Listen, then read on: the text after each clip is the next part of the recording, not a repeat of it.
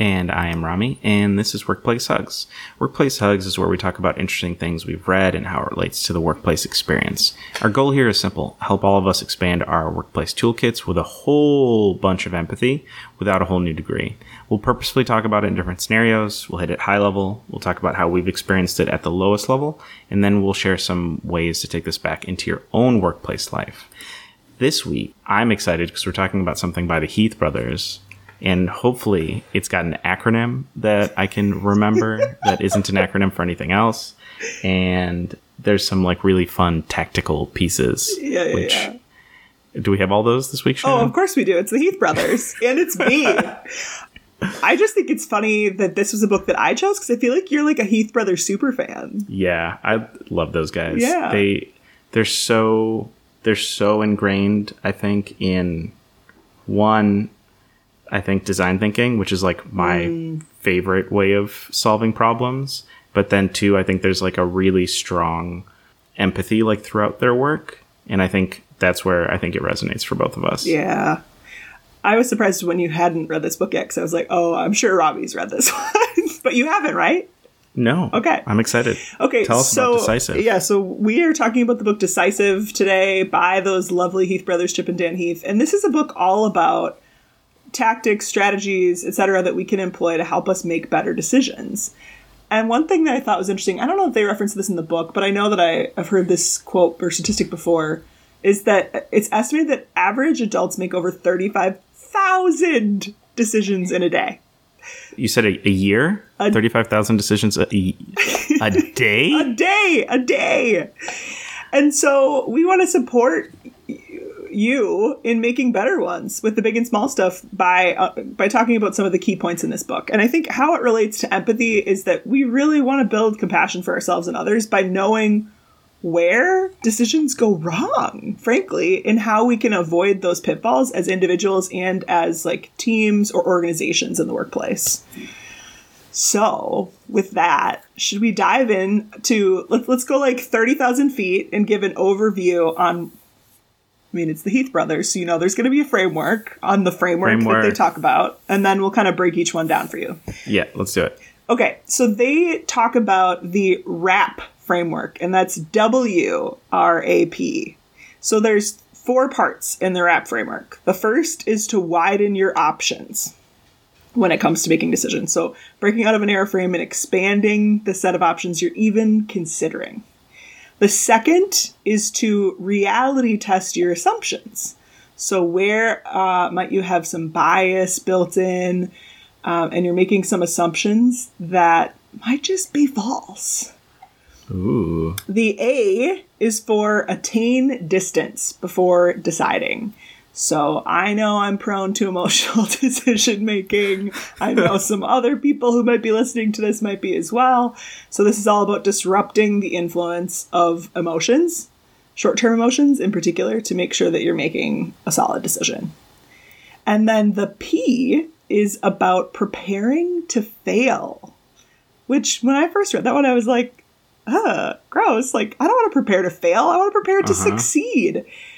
But it's basically about how do we avoid being overconfident about our decisions and how they might unfold to make sure that we're taking the time or the opportunity to plan for what can be good and bad about this choice that we might be making. Okay, so the WRAP framework, WRAP, is widen your options. Mm-hmm. So break out of your narrow frame, expand your set. Reality test those assumptions. So fight your biases. Attain distance before deciding. So don't let emotion dictate your decision. Yep. And then prepare to fail, which is the P. So to me, it really feels like 2 halves. The W and the R are really the like setup. And then the A and the P are the we're ready to make the decision. Now, how do we make sure we make the best one? Yeah, that's a great way to think about it. They don't break it that down in the book, but I like that, Robbie. Okay, so let's start with widen your options. Yeah, so some tips that they give in particular, and the first one I love the most in terms of how we widen our options, how do we expand the set that we're considering, is to think and, not or. So anytime you're giving yourself an either or choice, it's a dead giveaway you're working with an narrow frame. So because you're saying it has to be this or that. Yes. So how do we think about, you want to basically have at least more than two options a little bit. And I can think of where this came up for me as I was reading this book. My husband and I were making some important decisions about foster care, actually. And I had an or decision in mind. I was like, oh, well, it's this or it's that. There's like clearly no other possibilities here. And to allow yourself to think about like, and a little bit like, and what else could be possible here? What are the other things that we might consider? Oh my gosh, I'm so glad that we did that. That would have been really poor decision making. This is a design thinking principle, right? It's the yes and mentality versus the or but. Oh, that's right. Okay, I don't think have we done an episode on design thinking? Sidebar here. I think we've hit it a bunch of times. I don't know if we've done one that's straight up design thinking. I feel like we should. Guys, all right. Listeners, expect that. That's going to be coming soon. Yes, and. Yes, and. Okay, the second tip that they give for widening your options is to run what they call the vanishing options test. Ooh. Yeah, this is another one that I did recently that I was like, whoa, it just opens up your mind so much. So basically this one is like, well, what if the option you're considering was no longer an option? What would you do then? See, this to me is like how I live my decision-making life right here. Oh, tell us more. Because I'll make a decision like I've been wanting to buy a projector so we can have outdoor movie nights. Yeah. And I think I know that I want it to do certain things, but I don't think I've decided on a model because there's just like a million of them. And so I will see a good deal come up, and at that point I will overanalyze it. And then it'll go out of stock, and then it's now vanished, and then I'm back to where I started, which was with like all the options without like a front runner. Yeah. So yeah, you get into literal vanishing option territory. No, for sure. That's what I'm saying. Like this is my decision making life. Is this vanishing option? Oh, okay. Maybe this one is it for you then. Yeah, maybe you need to work on speed with decision making, though we'll get to that in a little bit. But the idea here is that take your options and maybe one of them vanishes. Not because it goes out of stock in my sense, but in that, like, what if that one wasn't even an option? Well, and I find this most helpful actually when I'm working with clients who are so sure that they only have one option. So I don't think this comes into play as much when you have like multiple already in mind. I think it's when you are so set on just one thing that it's like, okay, well, let's say you couldn't do that anymore. Mm-hmm. Example, like when they're so sure that staying in their current job is the only option. Like, okay, well, let's say that that's just gone. Like the company implodes tomorrow and that's no longer an option for you. What would you do? Where would you work? How would you want to spend your time? So I think this one comes more into play, again, when there's just like one option that a person is feeling stuck or trapped in. I like that. So if you can't widen your options, force yourself to by taking your option out. Yes, exactly. Okay. And then the third tip they give in the widening your options bucket is to do what they call multi-track, which is basically just like give yourself permission to follow a few paths at the same time and see where it leads. Don't falsely eliminate an option too soon. I think a lot of times people get set on narrowing a scope when they maybe don't need to. Like you can apply for 3 jobs and see where each application takes you versus thinking that you need to narrow your field. Or you can apply to 3 different industries and see where it takes you versus thinking you need to narrow your field at a certain point when you just don't have to. I like that. Okay, so that's widening your options. So now we've got wide options. We've got a bunch of options with the and. We've vanished and then expanded and then multi-tracked. Yes. So what's next? So next up is our reality test assumptions. And this is all about fighting what they call the confirmation bias when assessing options to ensure that you're gathering information that you can actually trust. I like that. Yeah. So I feel like I did this a lot at Target where I would just be so sure. Like, oh, well, this is the way we need to structure this team. That I would basically look for things to confirm, look for data points to confirm, like, that this was what we should do. Yeah. I was terrible about this. So a couple of tips that they have here is to, 1, consider the opposite or assign someone to actually play the devil's advocate on this choice that you're making or this assumption that you're making. So if you are sure that something is right, list exactly why it might be wrong. I like this. And I think, too, if your workplace buddy is someone who understands your job, right? Like sometimes it's, oh, we do completely different things. We just love hanging out with each other. But if it's someone who's like, oh, no, we do the same thing. We're just in different parts of the company. I think this is a good time to have them play devil's advocate because they can put themselves in your shoes to actually challenge you. Yes. Yes. Rami, I think you were always, honestly, like you were my devil's advocate a lot. Like I can remember you just like coming up to my desk and I'd be like, well, this is what we've got to do or this is how it's done. And you just kind of be like, huh, like, or not. You're really gifted at that. Okay, so then the second tip under this one is to ask disconfirming questions. So a little bit of a play on the devil's advocate, asking questions like, how might this not work? Why might this fail? What's the biggest obstacle to success here? Versus just asking the questions that you know are just going to confirm your decision. So disconfirming is a word? In the book, it's a word. All right. So we're asking these disconfirming questions to disconfirm ourselves from our successful confirmation bias. Yes. Yes. Okay. And then the last one that I love their word for it, but they say that you should ooch. Ooch. So ooching, I think there's like a whole book written on this. I don't remember the name of it now, but they reference it. Ooching is essentially experimenting. So how can you ooch your way in to actually, again, like reality test any sort of assumptions that you're making?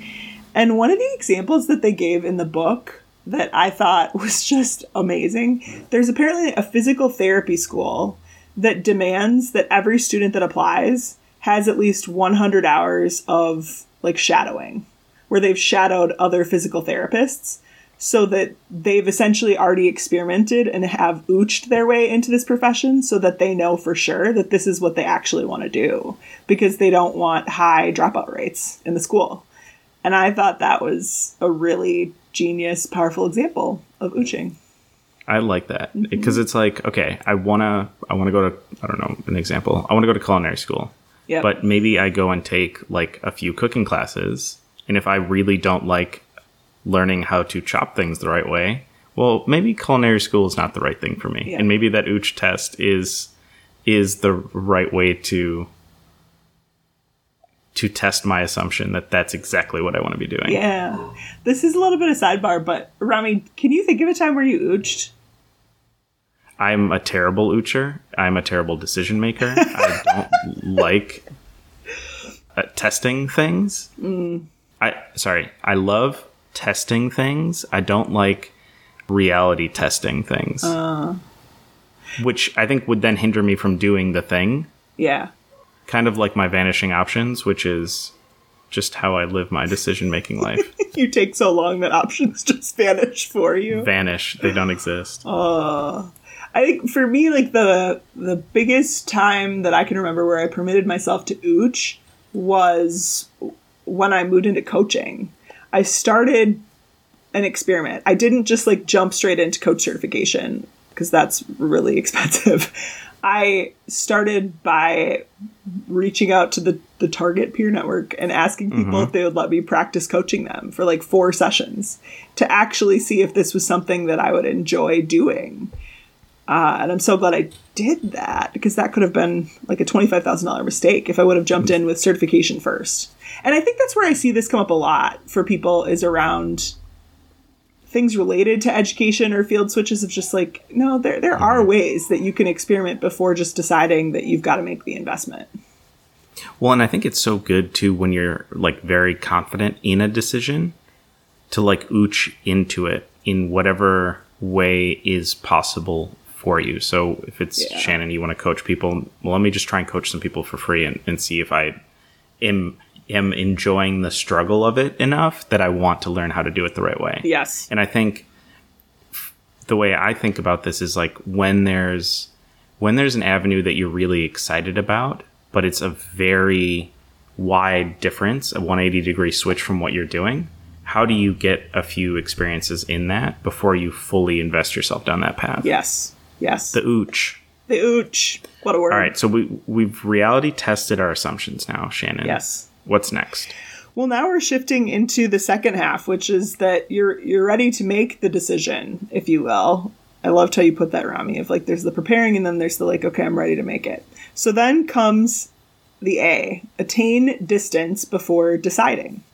So this is, again, all about disrupting the influence of your short-term emotions to make sure that you make a decision that's actually rooted in your core priorities or values or whatnot. And one of the examples in the book, or the one example that I thought was the most helpful, was what they call the 10-10-10 principle. I think this is a Jack Welch thing. He was like some CEO of something someday back in the day. Yep. Isn't that so helpful? Yep. That's very helpful. Yeah, he wrote a lot of books. GE. Was it GE? That's what I was going to say, but I wasn't sure. So 10-10-10 is about taking a moment to step back and asking yourself 3 questions, all about tens. So how will I feel about it 10 minutes from now? How will I feel about it 10 months from now? How will I feel about it 10 years from now? And taking a minute to check in with those. So, and I think the 10-10-10 to me is so similar to what we talked about in emotional agility, which is like, how do you take a step back? How do you like say, okay, I'm feeling emotions right now, but those emotions aren't core to who I am. So How do I think about this in that 10-10-10 space, separate myself from the emotions that I'm feeling, and actually think about the impact of this decision in short, medium, and then very long-term impacts. Yes. So that's a helpful tip on how to attain distance. And then the last one is the P, prepare to fail. Ooh, I like Doomsday. That. It's like, this is design thinking, right? They're saying like, prepare to fail. It's not like, I don't know, I was going to use another P word, but it was like, think about like what failure could look like or something. Like, no. Prepare to fail. Like, failure is very certainly an option here. So like, prepare for that. Yeah, it's to be expected, or let it be expected and then have a better chance of perhaps not failing because you anticipated it. So again, this is all about being overconfident about how your decision's going to unfold and take the opportunity to plan for both good and bad scenarios. So an example that they set here is to establish what they call a tripwire. Ooh. So when are you going to revisit this decision? And what are the success or failure factors that you're going to consider so that you know if it's time to reevaluate or not? I think, again, people can get really stuck on a decision, and then I can think of times in my career at Target where perhaps I didn't abandon ship when I should have. Mm-hmm. You know, not like abandoning my job, but like, like abandoning a project or an approach to something because it was my baby, like, oh, but I'm just so sure that this is what I need to do. So if I would have instead determined, okay, I'm going to try this for a while, I'm going to ooch into it, I'm going to experiment, and then I'm going to revisit and look at these things to be the signs that we are going to continue or not continue down this path, it would have been a good thing. Yeah, and I almost think of this, I like the idea of a tripwire, but I think of it as like in this scenario, I think of it as like a ripcord, in that like at some point I'm going to be so close to the ground that I need to either pull this thing or crash into the ground. Yeah. Or I'm actually landing in the water, which is what I planned on, right? So I think setting that time for you to revisit and then setting up those success and failure factors, I think is really important to know when to pull and say like, no, we got to get out of this thing. Yeah. Yep. Prepare to fail. I love it. Wrap. Yes. Wrap it is. So I'd love for us to talk about this a little bit. We just covered a lot of material there. And maybe let's start it off by just having a conversation about what's a decision where you used any part of wrap, Rami, and how did it help you? I've been at work working on packaging options for a project that is on a very, very tight deadline. And we've been using this multi-track approach, which is we've been sourcing from multiple places all at the same time, getting them all in, getting them all tested, and doing that all at once. I think the big thing for me with that multi-track approach is like you can only do it for so long. Yes. Before it burns you out. And so I think what we've said is, okay, well, once we get everything in, we'll give ourselves like, and our partners like a few days, but there's a cutoff and we cannot keep going down 3 paths because we're not going to. Like, we're not going to do all 3 of these things. We're going to do one. Mm-hmm.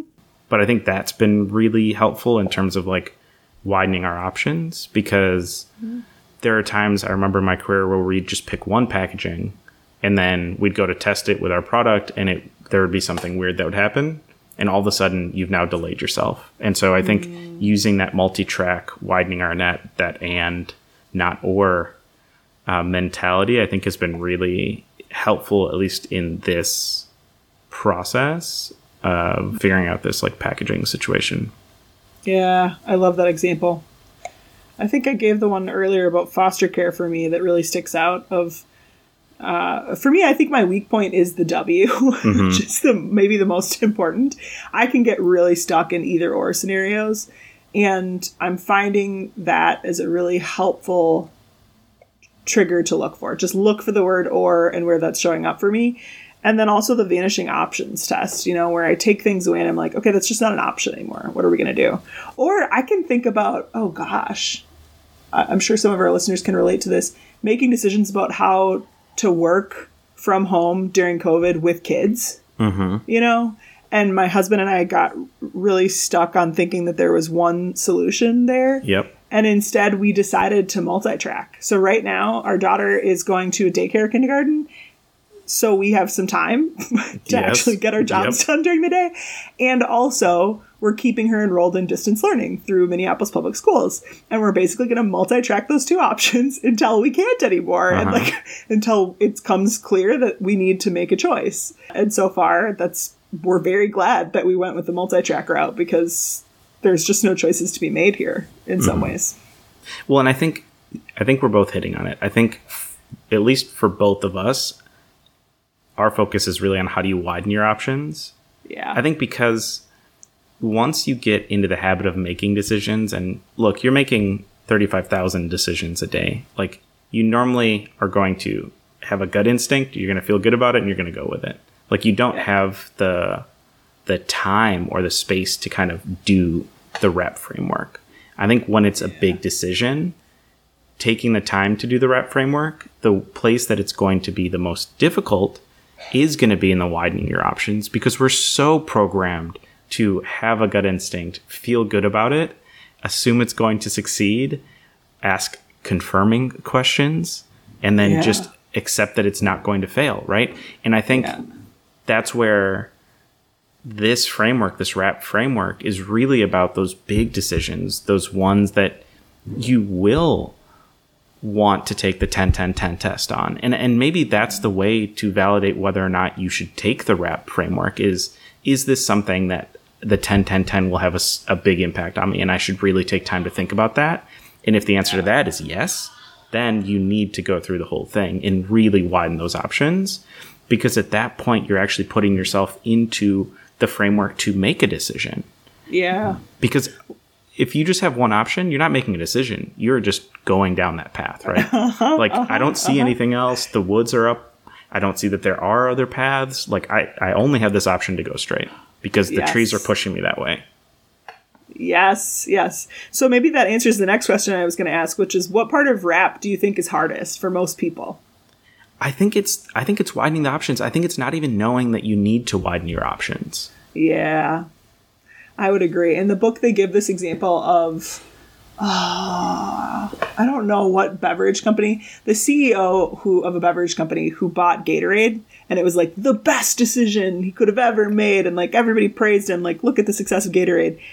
And because of that, he made a pretty rash decision to buy Snapple because he thought it was like a lot of the same.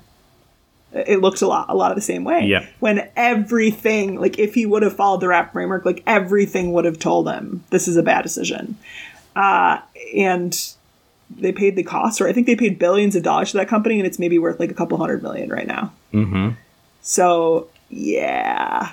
That's what I mean. Widening our options. I think not knowing it's even a situation to use the rep framework, I think is the part that's the trickiest for us. For me personally, I think it's the hardest for most people is like knowing to go through this. And that's where I say maybe the gut check for this is do the 10-10-10, right? If you say, well, how am I going to feel about this in 10 months or 10 years? And it's like, well, no, I know that this is the right thing. Okay, cool. Just go with it.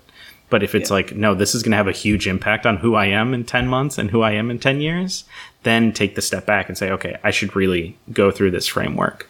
Yeah. But a lot of decisions you make, like, okay, I'm going to put on these socks or those socks. Is that going to have an impact on you in 10 years?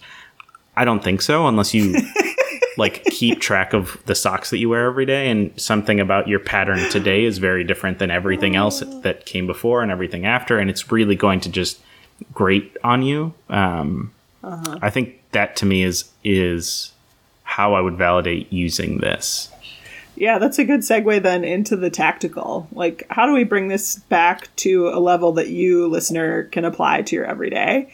And that is my very first tip is like, think of a decision that you're facing and widen your options. Find at least 3. And to Rami's point, like, yeah, if it's about socks, maybe don't do that on socks or something like that. But the things that really matter, so using 10-10-10 to maybe assert, is this a decision that really matters because it's really going to impact who I am 10 months, 10 years from now? Then in that one, how do you look for where you're making it an or maybe it's even narrowed down to only one option, that you only see one option, where you only see 1 or 2 options for yourself. You've got to go find at least 3. So use the vanishing options test. Use creative thinking to try to see what else might be available to you. Second tip that I would offer is to ask yourself, is there a way to ooch into this? Is there a way for me to experiment, for me to reality test this choice before going all in? I like that. And then the last one, full disclosure, this one actually doesn't come from this book. It comes from Atomic Habits, which we covered recently. But it's to keep a decision-making journal. And I thought this was Rami's getting... What's coming up for you, Rami? So much anxiety. I don't like it. Okay, so talk to us about this decision-making journal. So I guess this is I shouldn't say common thing. There are a few CEOs who do this, which I had never heard of this before. But basically, it's about keeping a record of any major decisions that you make in a week, in a month, in a year. And noticing why you made them. So what were your emotions at the time? What were the factors that you considered? And what you expect the outcome to be.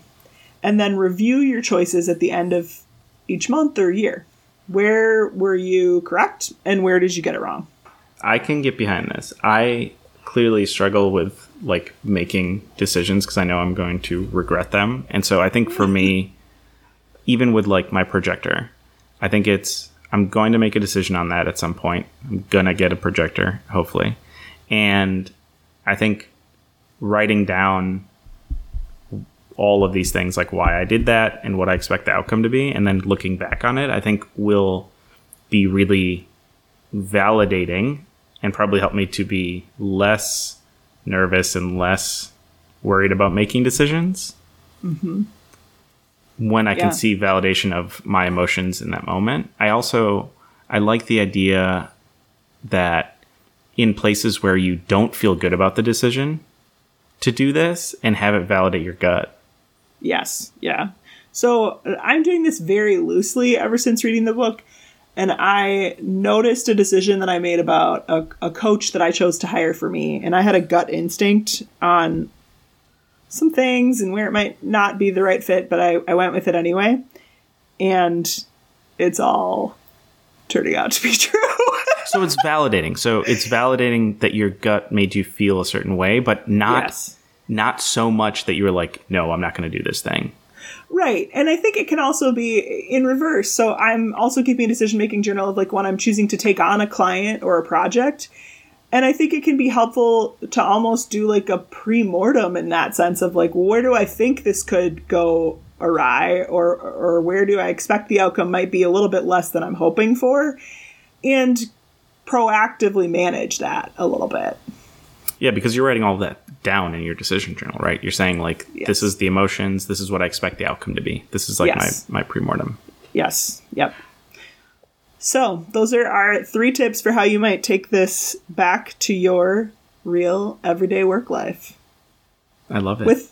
With that, we'd love for you to come share with us on Instagram. What are some decisions that you're wrestling with? Did the RAP framework help you at all in working through those? With that, I've been Shannon. I've been Rami, and this has been Workplace Hugs.